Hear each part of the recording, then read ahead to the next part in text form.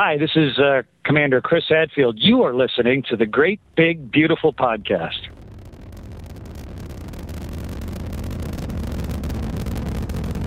Have you ever been to Disneyland? Affirmative. That was definitely an e-ticket. I can't believe all the new gadgets they've got now. For a while, we didn't even have a house phone, not to mention laser discs, high-def TV. You are listening to the Great Big Beautiful Podcast. This week on the show, I think there's a healthiness to being like, I observe this phenomena. Yeah. I look at the horizon, it looks flat. Right. I think that's a healthy skepticism to have. But at some point, it like when you go from skeptic, but you just don't follow it up, and instead you're just like, I think they're lying to me. I mean, I will say to some of their creditors have said, like, let's launch a satellite and prove that the Earth is curved. So I was like, but I also don't understand how you think a satellite works if the Earth isn't curved. Exactly. What does it do exactly? here are your hosts, Jamie Green and Justin Connors. This is the Great Big Beautiful Podcast. You can find us on Facebook and Twitter at the GBB Podcast, in any app store. Tell your friends. I told you I was going to start that. Yeah, very good. Time. Tell your friends where you can find us. We are in need of new listeners. We're not. Always. Well, I mean, we always are. No, we're not desperate, but like we, nice we're gonna beg. We're gonna. Well, I mean, seriously, if you enjoy what you hear, why not do us a favor and hit the share button? You know, it doesn't have to be every week, but there's always somebody you're gonna connect with, and hit that share button. But this week we have a awesome and fun interview. And I always say that, but it always is awesome and fun. I'm like, it's like nobody listens anymore. It's like awesome and fun. It must be another one. Yeah. Oh, he said the one with that guy was awesome, and that was pretty crappy. So I don't know. Nonsense. None of our episodes are crappy. They're all awesome and fun. But it's not every day. I was just thinking this, and I'm going to put it on Facebook right after. We just sat around a table, internet table, I guess, because we're all in different areas.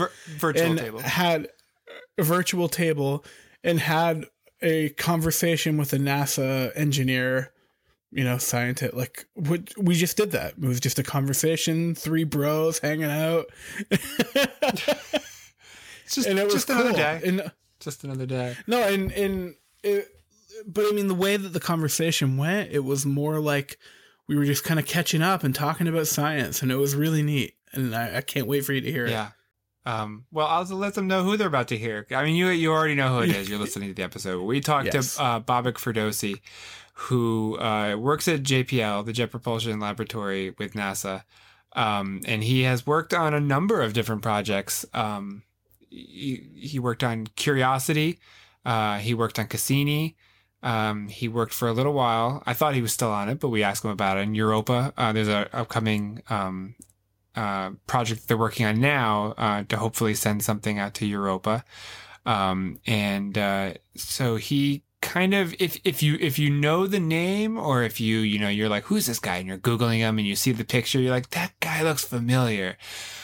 It's probably because you were watching the live feed of when Curiosity was coming down for a landing to Mars, and they were showing the whole, the control center where everybody was working at behind their consoles. And there was that one guy with the mohawk, and he sort of became like an internet sensation. This was 2012, I think. He became like a meme, and everybody's like, who's that guy with the mohawk? What's he doing there? Who is that guy?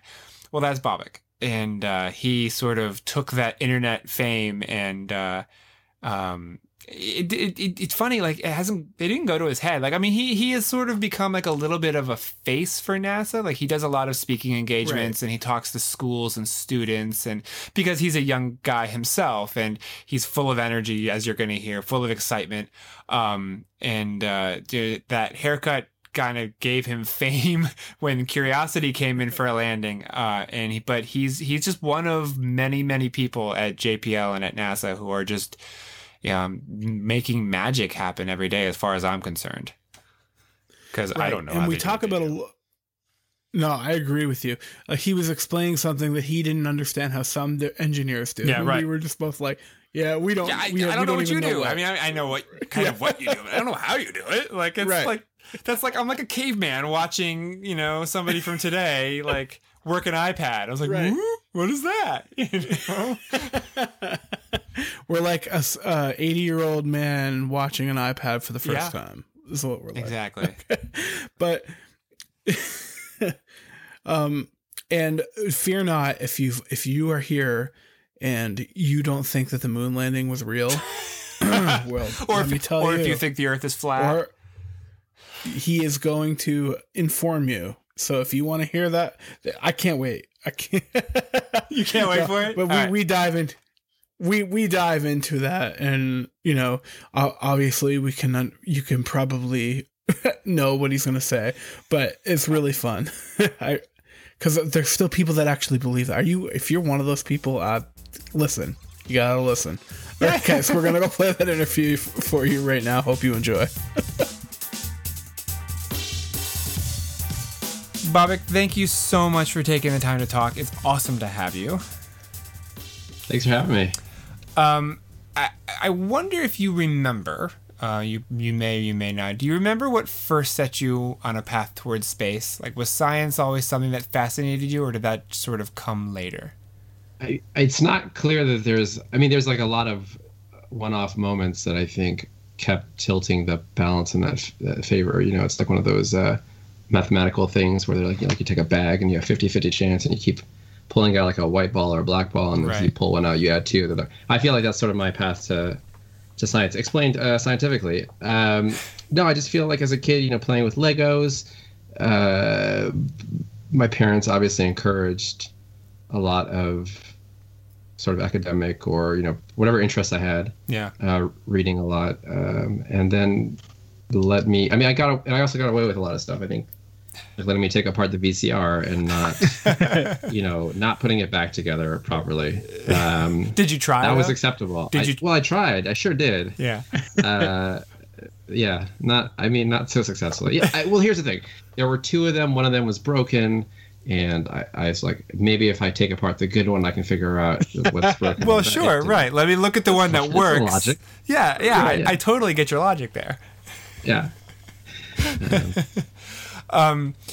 You mentioned, sort of, one thing here, one thing there, and it just sort of all coalesced to push you in that direction. But I understand you went to space camp, though, as a kid. Is that true? I did go to, by then I was pretty well into the space, love of space, or love of kind of that area. Yeah. And I think that by that point it was, a lot of Star Trek, a lot of Arthur C. Clarke, just science fiction in general. And I think the idea to me that I still think kind of holds true is, I want to work in space because that's helping to build those sort of futures. Yeah. I wanted to be a part of making, I didn't think I was going to necessarily get to go gallivanting around the galaxy. But I was hopeful that maybe I could make that someday happen. Were you aware, though, like as a kid, I don't know if you remember, but like, a lot of people come to science sort of through that science fiction. That's the doorway that helps them understand that, this could be real. This is what we're working toward, and these are all feasible things that could become reality. But were you aware of like that distinction between like what was science fiction at that point and what was really actually happening in the real world? No, probably not. Like you're familiar with the space shuttle or things like that, but I don't remember, for example, the Voyager flybys of things. I'm sure that there was like a picture of Jupiter in a textbook where with the caption like taken by Voyager 1 or 2, but I don't remember those events at all, and I don't think anything stood out in my mind in terms of the reality of what was happening until probably around high school or that time. Like I obviously knew Star Trek is fictional, the sci-fi that I'm reading is fictional, but I don't think I made the leap from like, oh, here's where we are today, and or even appreciate it until later. Like for example, how Arthur C. Clarke really was able to weave in a lot of the understanding that we did have or and even his kind of technical sort of philosophy was very much based in a present reality at the time. I guess he wrote it. Yeah. But that was much later. I don't, child me was just like, this is cool. This is cool. Yeah. This is what I want to do. I want to make starships that fly through the farthest reaches of the galaxy. Who wouldn't want to do that, really? I mean, I still do. I still do too. Of course, yeah. So space exploration is a big part of our society and is very important. So do you have an elevator pitch in support of funding for space exploration? Something you would tell somebody? Here's the thing. I'm not going to pretend that like if there was only $1, that you should give the dollar to space exploration over something else. So there's people who are like, well, why aren't we spending on Earth? And I fundamentally believe, yes, I think the priority has always been Earth. I think the short pitch for me is space is enabling us to do a lot of things about our own planet. And then there's, the aspirational part of it, which, I think is most appealing to me personally, not necessarily the most value added immediately, of just showing us that these things are possible. I mean, it is the sense of science fiction, right? It is the sense of if we're able to do humans on the moon, if we're able to put rovers on Mars, missions to Saturn, go into the interstellar space, it does make me feel that the other things are possible.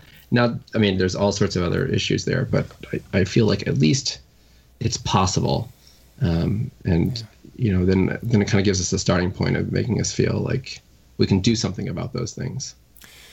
What the public, what we see, are sort of the biggest, quote unquote, the sexiest projects. Obviously, the public was aware of the space shuttle program.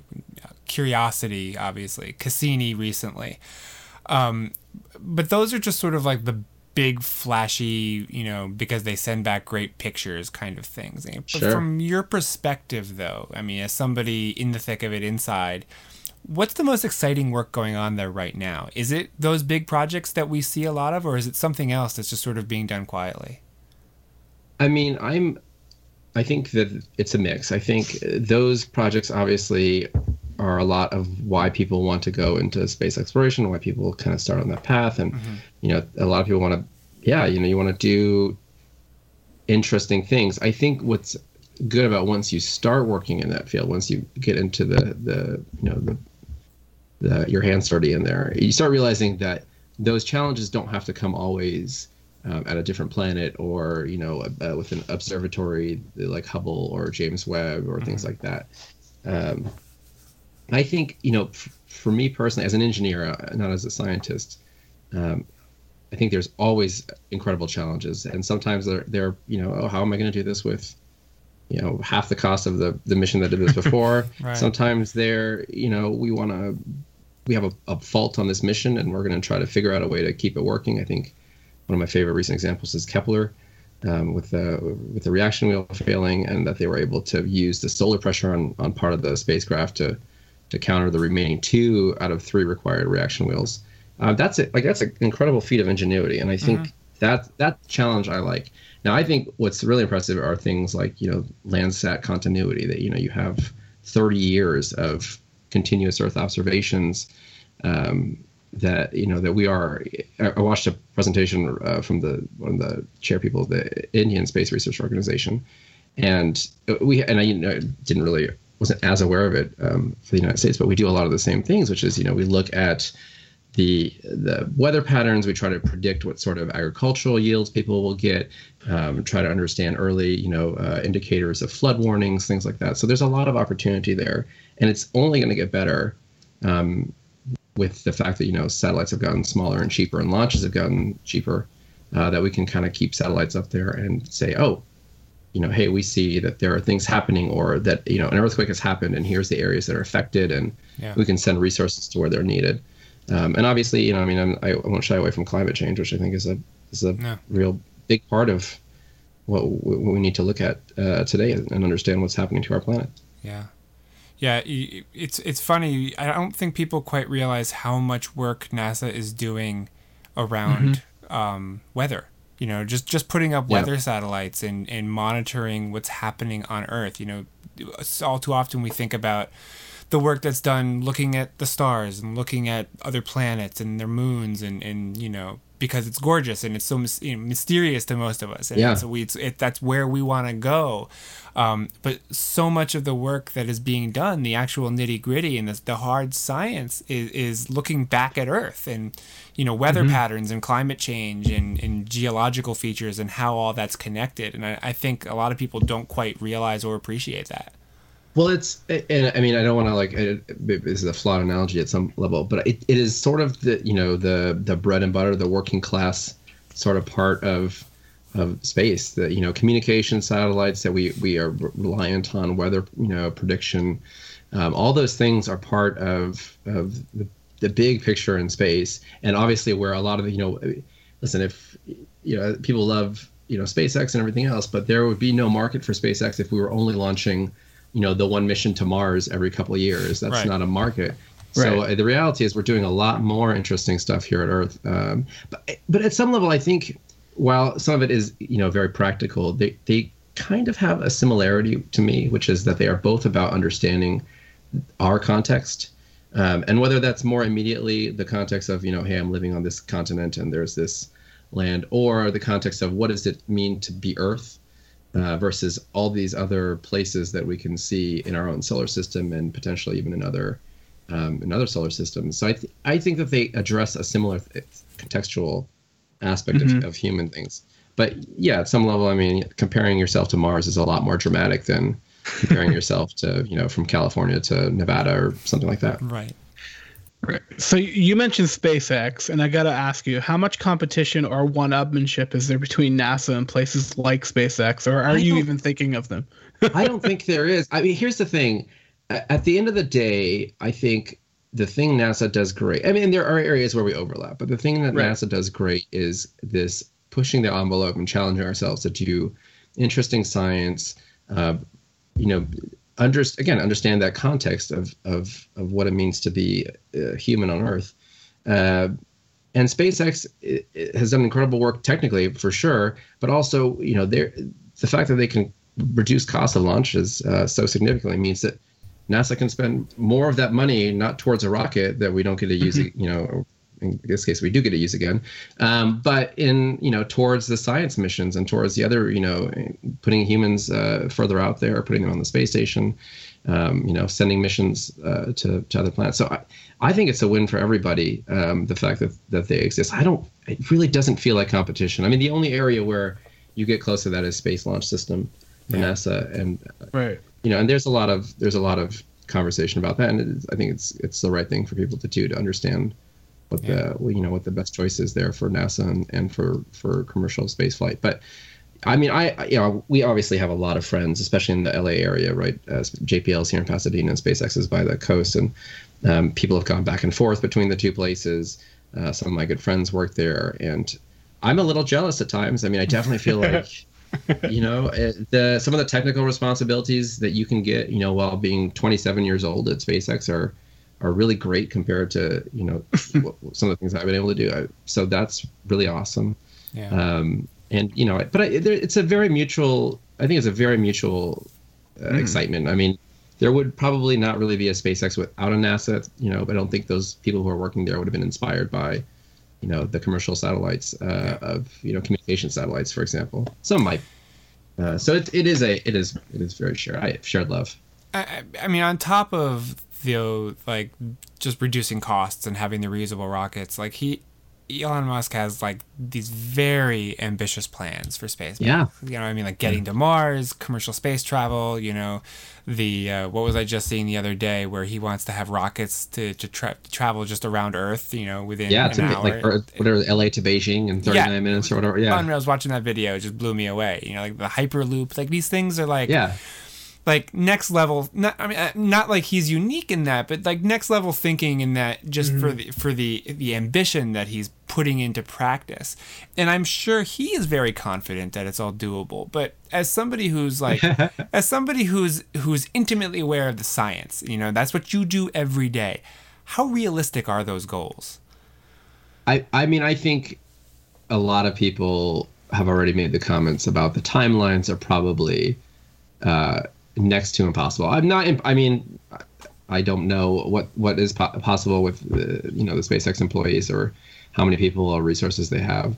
But I think, the 2022 two cargo missions, the 2024 humans to Mars, it's on the very extreme edge of ambitious. But, he seems to think that his, community, his team or whatever works best under those sort of deadlines and pressures. And, they obviously have delivered a lot. They've also had some setbacks. I mean, Falcon Heavy was, I think, first scheduled for 2013. And it's going to happen hopefully by the end of this year. So, it was interesting, right? I mean, he says, like, we're going to do it 2022. And then in the same talk, he sort of admits, well, Falcon Heavy was more difficult than we thought it was going to be. And I was like, well, those two don't jive in my mind. But it's great. I mean, it's the pros and cons of it are, to me, I think if it's true what he says and the team is motivated by it, and that's, that kind of lights the fire under them to get things done, that's great. I think I sometimes feel like we are compared, between NASA and SpaceX, and we're like, well, we're gonna send a mission. It's still gonna be 3 years, whatever. And people are like, why are you taking so long? And I'm like, well, we're giving you a realistic, very practical. There's a budget. We have this many dollars per year, this many people, and it's all very kind of tedious at that level when you have to get into the detail of it. And it's it's very exciting to be like happening next year, happening in 2 years. That's what gets the headlines. It does. But but like I said, if it's working for them, and they have definitely a different culture. Every place, every location. I mean, even within NASA, every center has a sort of different culture, and SpaceX definitely has its own unique culture. And I'm sure, you could say the same for the Lockheeds and the Boeings and the Blue Origins and all these places. So it's fun to see that. I personally I sympathize with the engineers there because I'm like, well, if you're doing this by 2022, you guys are going to be working 80-hour weeks from now until 2022. Right. Don't take any vacations, guys. But like I said, I have the utmost respect for them, and I do wish it was a little bit more clear sometimes in the overall kind of picture. And I don't think that's any one person's fault, but that when we say SpaceX, there are 5,000 or so employees that are working extremely hard to make that happen. It is not Elon Musk who at the end of the day has to put pen to paper and do all the calculations. Yeah. So it's great that he has the ambition, and it's great that he has the technical, insight, as well as, I'm sure, a core of people that he can, ask questions like, is this possible? Is this, even in the realm of possibility? But I think it's important, because the future, we're not just going to have a society full of Elon Musk. We're going to have a society of people who are working in engineering and trying to build, Mars settlements and do all those different things. Yeah. Looking beyond 2022, whether or not that's feasible or if it's going to happen, I mean, just in the last generation, we've seen, an amazing amount of change in space travel. We went from Mir to the ISS, we went from the shuttles to Orion to the SLS, which is coming up. So, I mean, it's like the changes that we've just seen, even in my own lifetime, have been remarkable. Like, where do you see us going? Like, where do you see, not physically, but like, where do you see space travel going in the next 50 to 100 years? Oh boy. I don't know. I think, I have my hopes. I obviously would like to see humans travel further out. I mean, I want to see Mars very much in my lifetime. I think, technologically, there's probably some big areas in terms of energy that need to kind of happen before we're really able to leapfrog where we are, right? Like, so much higher power ion engines, so you need to be able to get more power, or batteries that are much smaller, because batteries tend to be pretty significant in terms of life cycle, or how much you can do in a given period before you get into eclipse. I mean, I kind of, it's not, I don't know if Mars in 40, 50 years is going to be lots of people, and space settlements are all the rage. I do think that there's a lot of good chances here for the kind of deep space mining or planetary resources model. And that might happen. I don't think it's going to happen in the next 5 or 10 years. I think that's a little longer term. I think that the first period is going to be the period of exploration, where we try to figure out, how do we know what these asteroids are made of, and how do we figure out their orbital parameters? And then you start working on okay, well, now that I know this asteroid is worth good amount of money or whatever, then I can say, all right, what kind of spaceship do I go out there to do something about it? Yeah. But I think that this reusable satellite stuff is going to come in. I think as launches get cheaper, then you start getting to the trade of, can I fix satellites? Can I do other things? Refuel satellites if they're perfectly operational? And I think the big thing is smaller satellites. I think we've seen Planet and places like that grow the number of CubeSats. The Indian launch earlier this year with like 104 satellites in a single launch. Yeah. But that means more coverage, right? That's what's cool about it is you go from this paradigm of I have one chance that costs $1 billion to do something to I can get hundreds of chances, and if any 10 of them fail, it doesn't matter to me because I've got 90 more that are going to be giving me coverage every 20 minutes, and you can't do that with one satellite. So I think that's where we're sort of headed, is smaller and maybe almost more disposable at some level, but just this idea that you don't have to put all your eggs in the one really expensive basket. Now with humans, obviously it's a very different equation, just because I don't want to take a rocket where they're like, well, that 9 out of 10 are going to make it. Yeah. And you're like, oh, yeah. I mean, and that was the first thing when I saw that like rocket launch to Beijing or whatever it was. I was like, well, we are nowhere near the mark of airplanes today with rockets. So I don't want to get on that. I mean, 39 minutes is a good time savings. Tell you what, man, I just flew to China this summer. If I could have gotten there in 39 minutes, that would have been amazing. But here's the thing, like what probability would you have to assign to the success of that rocket before you say, I'd rather sit in 12 hours of coach or whatever it is. It's got to be 100, man. I like living too much, I mean, so, but that is great though, because that is very non-traditional thinking, and I think it's great for someone to challenge the idea that that rockets can't do something like that. Yeah. Or you can't grow the market. I mean, that if you have this tool that and it's reusable and refuelable and it's cheap to do it, why not? And even if it doesn't work out, even if it's impossible, that kind of thinking inspires other people to be like, well, if they could have thought of that and tested it out, like maybe my crazy idea is not so crazy after all. Yeah, absolutely. Maybe we can have a food replicator at some point. Maybe. Oh my gosh. Here's the thing: I would gain so much weight if I had a food replicator. Like I already think about where I live, and I'm like, if it's too close to the restaurants that I really want to eat at, it's going to be bad. So the idea of a food replicator, unless here's the thing: unless the food replicator can magically make things taste something, but also have very few calories. Yeah. Yes. Or just the key nutritional things that I need, but it could be still a pile of ice cream. I'm like, great.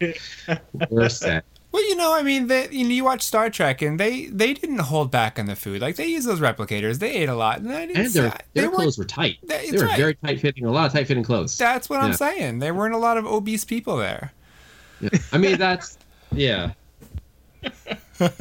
was the future, I guess. It's the future. I guess so. Yeah. Talking about inspiring people.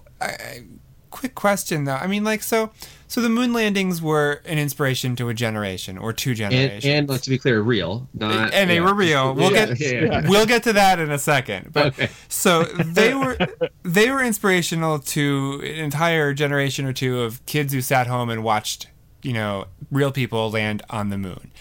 I was reading about you, I saw that, Pathfinder was a big inspiration to you because you said, hey, wow, we made something and that just landed on another planet. Yeah. I'm wondering, and obviously Curiosity had that same effect, I think, too, on a lot of people. It was like, that's amazing. Do you think that we're missing out on, inspiring kids today by just not landing more things on planets and moons? Just constantly. We should just land. We should just be putting more stuff down. You have to have risks for that to be rewarding, right? It can't. If it's an everyday thing, it's not gonna. People are gonna take it for granted. I mean, even now, and I was like, oh, this will never get old, and it hasn't gotten old. But watching a Falcon land, I'm like, yeah, it's gonna land. Yeah, it does. There's not much on the line anymore. I mean, obviously, again, I'm still fascinated by it. It's still a rocket. It's cool. I mean, who doesn't want to watch it? But. Right. But yeah, at some level, the first time you're like, will it happen? Yeah. And the fourth time you're like, okay, it should happen. It better happen. And then the 10th time you're like, okay, Yeah, that's still cool. I mean, it's still cool. We're gonna launch a Mars rover in 2020. We'll just temporarily called Mars 2020 until it gets a more befitting name. But it's looking very similar to Curiosity, both in terms of the rover design, but even in terms of the landing architecture and the cruise and everything else. And I wonder, do people think like, well, they did it last time, they should be able to do it again? Yeah. And I know the odds going in, or at least I think I know what the odds were going in. And I don't think they were that great. Yeah. I'm sure if I did 10 of them, there was no way I would have given us 90%, like 9 out of 10 odds on landing 10 rovers at the same time. So yeah, I mean, but you always wonder about that thing. So I think what we need to do is just sort of, again, they can't all be the incredible, a submarine that goes to Europa, a lander on Mars, a boat that goes to Titan. While those things are all super cool, but I think Cassini showed you don't have to be, landing something for it to still inspire you.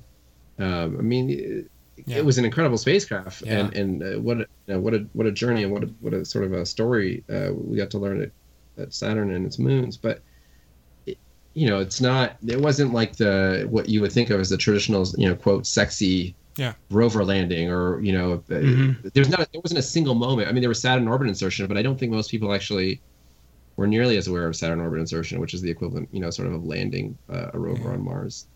I mean, it was dramatic. I mean, I think a lot of people watched it and were sad by it, but you're right. It wasn't that same, white knuckling watching, that 7 minutes of panic or whatever it was when you didn't know if Curiosity had actually landed. That's a completely different experience, I'm sure, for you, but even for us as from the outside, just watching that. But I think it is important to, whether it be from space or other things, to get those moments of awe. Yeah. I mean, and I think even if you're older, I don't think it's just for kids. I think it needs to happen for all of us. I mean, I think kids are like just generally pretty fascinated, and I don't know that it takes that like moment. I remember even talking to a first grade class and like trying to explain the concept of gravity to this girl, and when I kind of like I eventually came on with this, trying to explain the space station, and that they are in Earth's gravity, but they don't feel gravity, and it's because it's the relative motion, and finally I got through to her with this, okay, well, let's just imagine you're in a falling elevator, and there was this moment, and then there was just like she just kept looking at her teacher and being like, wow to her teacher, which was awesome. And I definitely want more kids to do it, but the thing is, we have a lot of incredible stuff. Most kids have just never heard of it, and it doesn't actually have to, I don't think it has to be live for it to be impactful, but that doesn't mean we should stop doing the incredible things. No doubt. But I think that we're not always, I think we're fortunate. It's a better time now than it was 10 years ago with the rise of social media and the fact that it's not just like in the news for the first night. I mean, I was there for the Mars exploration rovers, and I remember it being a very big deal on the lab. It was like the first couple months that I started working at JPL, but it definitely wasn't, you didn't hear about it many days after the landing of the two rovers. Whereas Curiosity still felt like, the first picture, it'd be like, people were like, oh, wow, the first pictures, color pictures. Yeah. And then just the ability to share that, and, that story can go on for a lot longer. So I think that's one of the big pros of as we move forward. I mean, along with just a generally renewed interest in space, I think that I wonder if it's a little bit cyclical with space, like many things. I wonder if that you kind of go through this pendulum, period, and right now we're sort of on the positive side of that, and maybe it'll start dwindling. I hope not. It seems like we are making a ton of forward progress, so it won't, right? I mean, between missions like Curiosity and then the Falcon launches and landings, and potentially humans to Mars in the next decade, I feel like that's enough to cement its place in for at least a generation or two of inspiration. Yeah. Fingers crossed. Yeah. So let's talk about the Europa Clipper for a minute. What is it, and what is your role on the project? I'm not on Europa Clipper anymore. You're not. Okay. Oh, I know. Which it was a bittersweet moment to leave that project. So no, but Clipper it's an incredible mission. So one of the things that I think people became kind of familiar with, at least some people, with Cassini, was this idea that you could use the moons to sort of manipulate your orbit around the planet, and then to use that to interact either with the same or different moons kind of throughout time.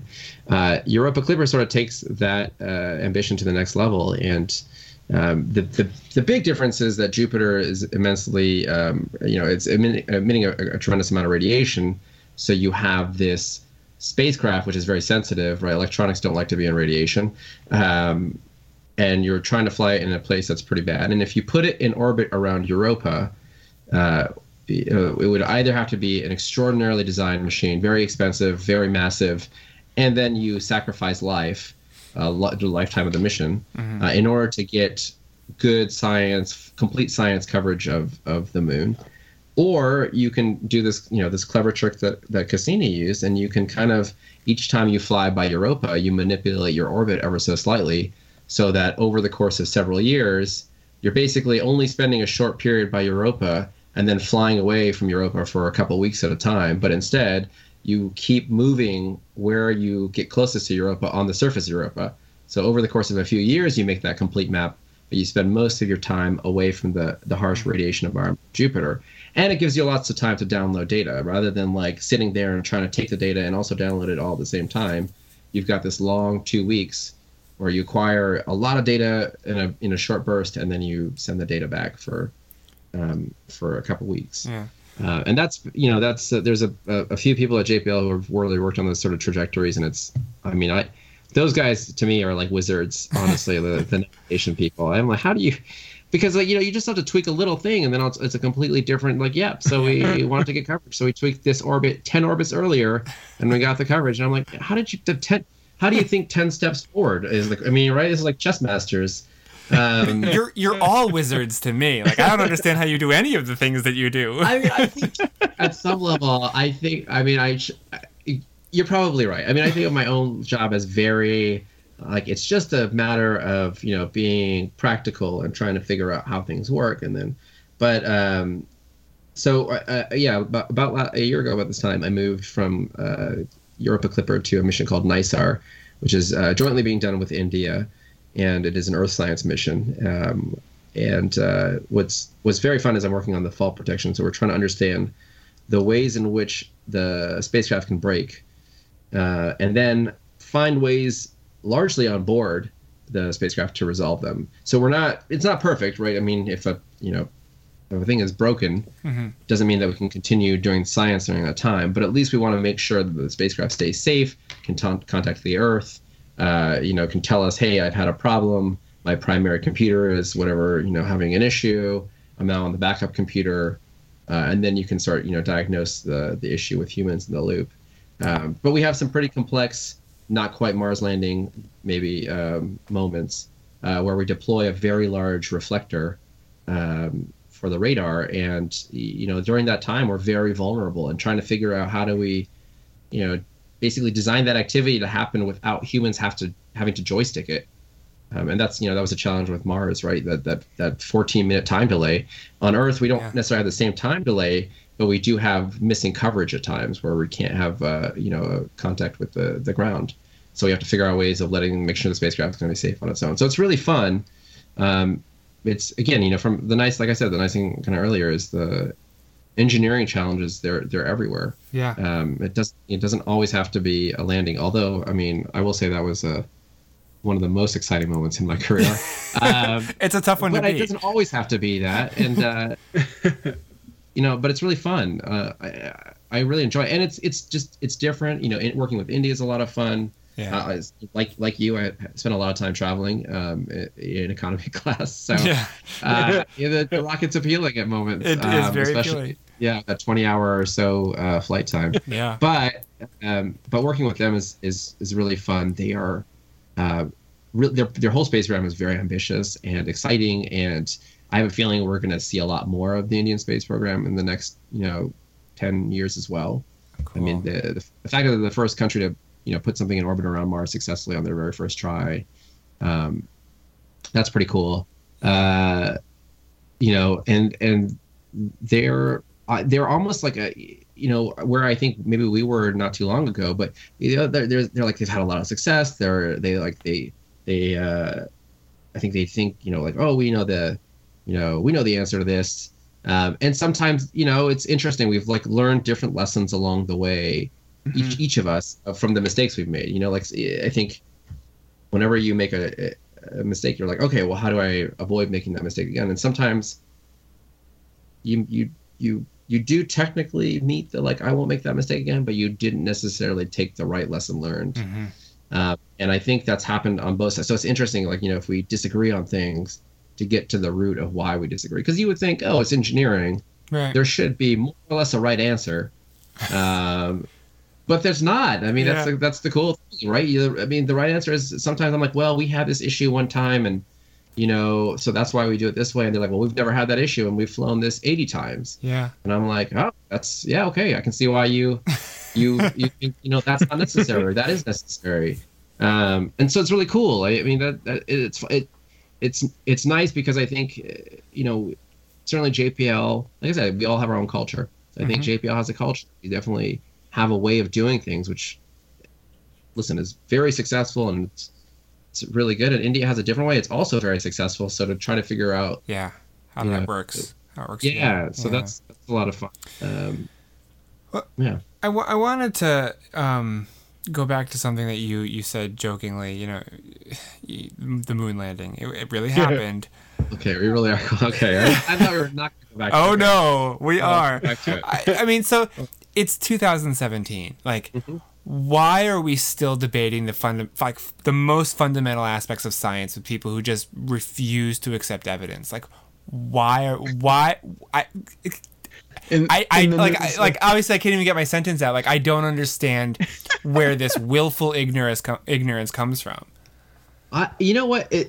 Okay, so with the moon, my hypothesis with the moon landing is we're so far removed from it that maybe there's people who really don't understand why we haven't been back to the moon, and so there's almost like a new generation that is. But I mean, it's not just the moon landing. There's this guy who's. We're gonna get to flat Earth. We're gonna get to flat Earth, right? Is that okay? That's what the rapper guy. I mean, that one is a lot. Here's the thing. I mean, that one we've solved for like 1,000 years at this point, right? Yeah. It is a little. That was a little frustrating for me personally. That one hurts, I think, more than the moon landing, because because I just don't understand what it's aggressively asinine. Like, it's like I don't get why people just refuse to accept basic science. I mean, I understand that, like, there is a listen. I think there's a healthiness to being like, I observe this phenomena. Yeah. I look at the horizon. It looks flat. Right. I think that's a healthy skepticism to have. But at some point, like, when you go from skeptic, but you just don't follow it up, and instead you're just like, I think they're lying to me. That part is where I think the leap is a little rougher. And the fact that, I mean, certainly for some of the more famous flat earthers, on Twitter and things, people are constantly providing them counter points to that and showing them the evidence or how that evidence was derived.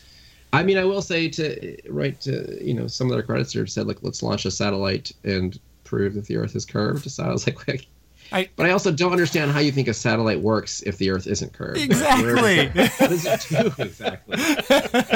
So to me, like, but I don't. I mean, it's frustrating. I think for the most part, I try to use it as an opportunity. I don't think everybody is head in the sand. I refuse to listen. I think there are people. Twitter is not the great place to debate those things. Right. It's challenging on its own. But I think, like, when I've met people in person and had conversations about the moon landings or things like that, they've been a lot more receptive. And I don't know if that's just because you can sort of judge the other person's authenticity in a real conversation, or whether it's just more nuanced, or they can say, like, here's my question, and you can prove that at one point, one point at a time. But I don't really understand more fundamentally why there's almost a pride in the anti, like, oh, I don't know this and I'm proud not to know this. Yeah. And I'm like, oh, please don't.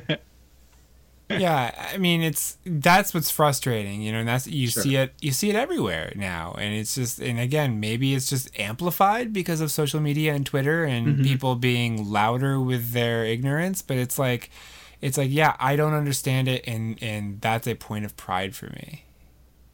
I mean, I do think it's probably I bet it's mostly the social media aspect of it, that it's just a much more visible part of it. Or yeah, and I mean, I'm hoping that with the passage of time, more people will start seeing the evidence or believing it, and again, we'll do more interesting things. So but I mean, if the Earth were flat, don't you think that the edge of the Earth would be like the most popular tourist destination ever? Like, wouldn't I mean, I jokingly said on Twitter, like, I was so tired from protecting the edge of the Earth the other day. That's why you're flying all the time, right? You got to go back and forth. I'm so busy. I was trying to get more work done. Yeah, I mean, yes, right. It would be, the thing is, this would be such an incredible conspiracy, and that part is just, it's hard for me to.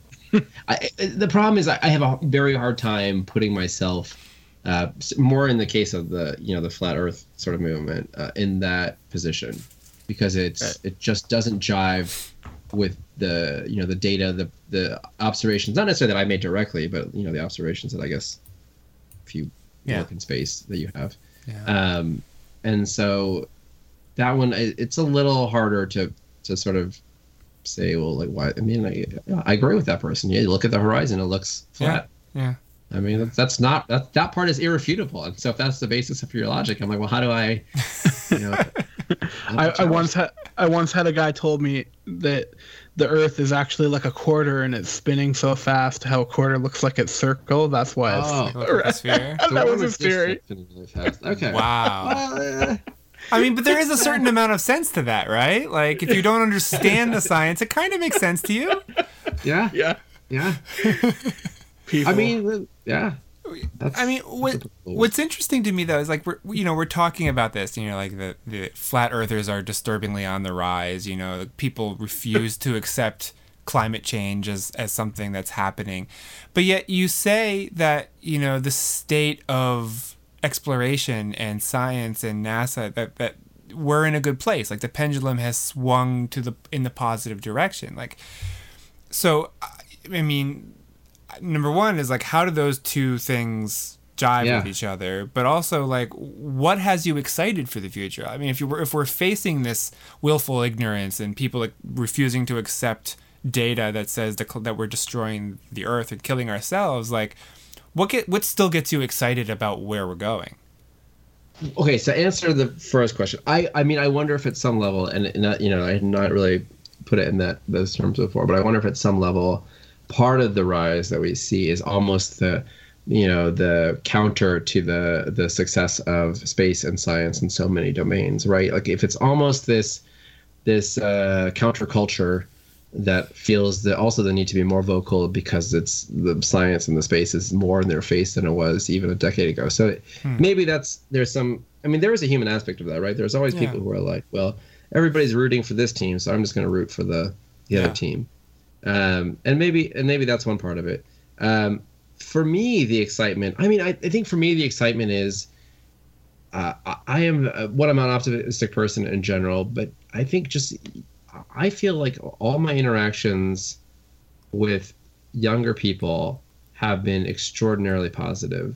And whether it's classrooms, whether it's coworkers who are younger than me, I think in both those cases, I am constantly impressed by how smart they are, how much they care about the future and making things better. And then, through the amazing, fortune of being part of that Curiosity team, was able to go to the White House Science Fair and to interact with, 16-year-olds who are working with algae under their bed to, make biofuels or whatever. I was nowhere near that, smart or thoughtful or anything at that age.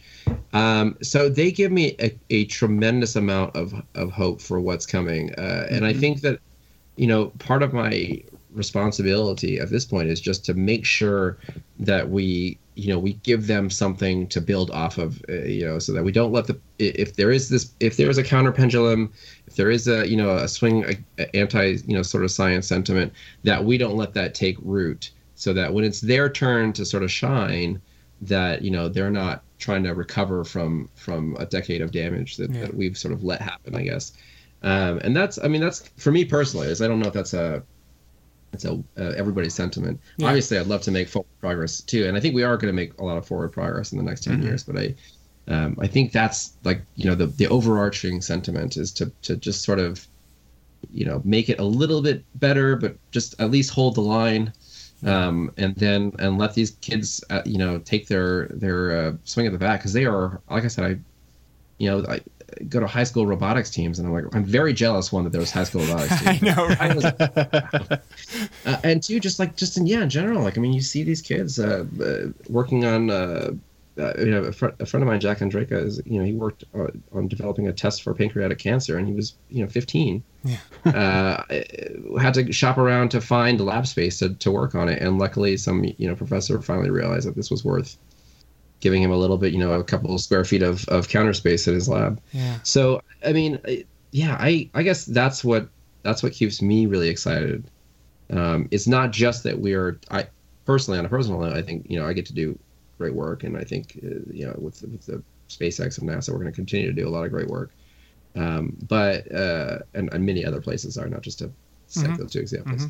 But also that there is this generation kind of ready on the rise, and I think they're good people, and they're smart, and they're more technically savvy than I was growing up. So they're starting at a higher level than I was. So it's a little bit like the totem pole. I feel like just be a solid base, let them reach a little higher. That's awesome. And I think that's that's my thought, and then hopefully not get fired because they're all so much better than me. That's another goal of mine. What you've done a lot of talking. You've talked to a lot of kids, and you've tried to explain things in ways that they can understand, or you've talked to not necessarily just kids, but even adults. Translating that science into layperson language, in quotes. Have you found that there is one surefire way to just blow someone's mind, to just drop their jaw to the floor? I feel like there's better people than, I think astrophysicists have this, they're the whole universe can end in 3 minutes and you would never know it's coming. And those are always oh man, I can't top that. I will say that I think one of the facts that has definitely gotten people, in addition to sort of just our more recent foray into exoplanets, which I think inspires a lot of people. But one of the things that always excited me, and still seems to get a lot of excitement, is just this whole, discovery that Curiosity made, not of water on Mars, which we make a discovery every year about water on Mars, it seems like, but of the fact that, that this ancient Martian environment was habitable, and the potential that the water was something that might have even been drinkable by us. For people to imagine that, a planet, 3-4 billion years ago could have supported life, that opens up a lot of people's minds to the possibility that life must be somewhere else out there. Yeah. I think there's lots of fun ones like that. I think, Europa's, subsurface oceans, or Enceladus, the plumes, they're all very inspiring. But that one at least, just sort of getting, cracking open that possibility, and I think people's imaginations sort of take it from there. Yeah. Great. So sorry, Jamie, did you have one more? No, go for it. I have one last question and it's a fun one. We've asked a lot of different people, and it's, if you could have any one invention from science fiction that doesn't exist yet be invented, what would it be? Oof, that is tough. Okay, so if not in a practical sense, right? I don't think it's, but in I would probably put the warp drive up there. as the thing that I've debated, because there's a part of me that thinks we'll get there anyway, and if I had a time machine, I would just be able to like go forward and see it. But I think that's the thing that in my lifetime that I would be like, oh, if we could get that one thing, then I could just do so much more. Yeah. I mean, for me, like I feel like, you know, it's kind of what we're talking about, which is like, this is such an exciting time to be alive. And yes, things are definitely seem to be picking up speed, which is really exciting. At the same time, I feel like I'm going to get to, you know, be 80 or 90, and it's still going to be really exciting, and the pace is still going to be really good, and I'm just going to be like, what's just a little bit more. Let me watch a little bit longer to see what happens. And that, I think, is always probably going to be the case. But yeah, it's really like, I don't want immortality or anything like that, but at the same time, there's a part of me just like, I would love to know, where does the human story go? Yes. Just so fast. Like, it's going to be such a bummer to die, because I just won't know the ending. And I'm like, how's it end? That's what I want. Like, I want to just, I don't want to time travel. Like, I don't want to go live somewhere else. Like, I just want to peek, like, where are we in 1,000 years? Like, what have we done? You know? Here's the thing. It's got to be close enough in the future that it's still relatable. Yeah. Right. Because if you go, I mean, right, like if you take, you know, somebody 20,000, 30,000 years ago, I don't think that what we're doing today, there's some parts of it, obviously, they're the same, but a lot of it doesn't make sense. Right. But if you know, and if you go forward 20, 30,000 years, I think it's the same thing that's going to happen. Like, it's just not going to make sense what's happening. So there's a finite distance in the future at which you can appreciate where you've come from and like where they are. And it's like, things are still kind of relatable, but then, you know, also some things are like, wow, I can't believe that's possible. And, you know, and that's the sweet spot that you really want to go to in the future. And I think 1,000 years is probably a pretty good number. Yeah. You know, again, you go too far and it's just going to be like, what is that? Like, this is just magic now. Why is everybody in a cocoon in virtual reality? That's going to happen soon, actually. That's going to be like next year, really. Bobak, thank you so much for your time. This has just been an awesome conversation. Really, that was super fun. Thank you, guys. Thank you. So Jamie and I were talking as soon as we got done the interview, and I think it would be fun sometime. I don't know how we would ever arrange it, but to have like 4 scientists, 4 engineers, 4 astronauts, whoever, people that know a lot, and have them just sit around and discuss theoretical people things. That know a lot. Yes, people that know more than us, and we can just sit there and listen. We'll just throw out like little breadcrumbs, like this topic, and then watch them go. Yeah, they're gonna be cool. There are shows that are like that probably do it better than us. I would recommend Star Talk, Justin. That's a good show. You could listen to that.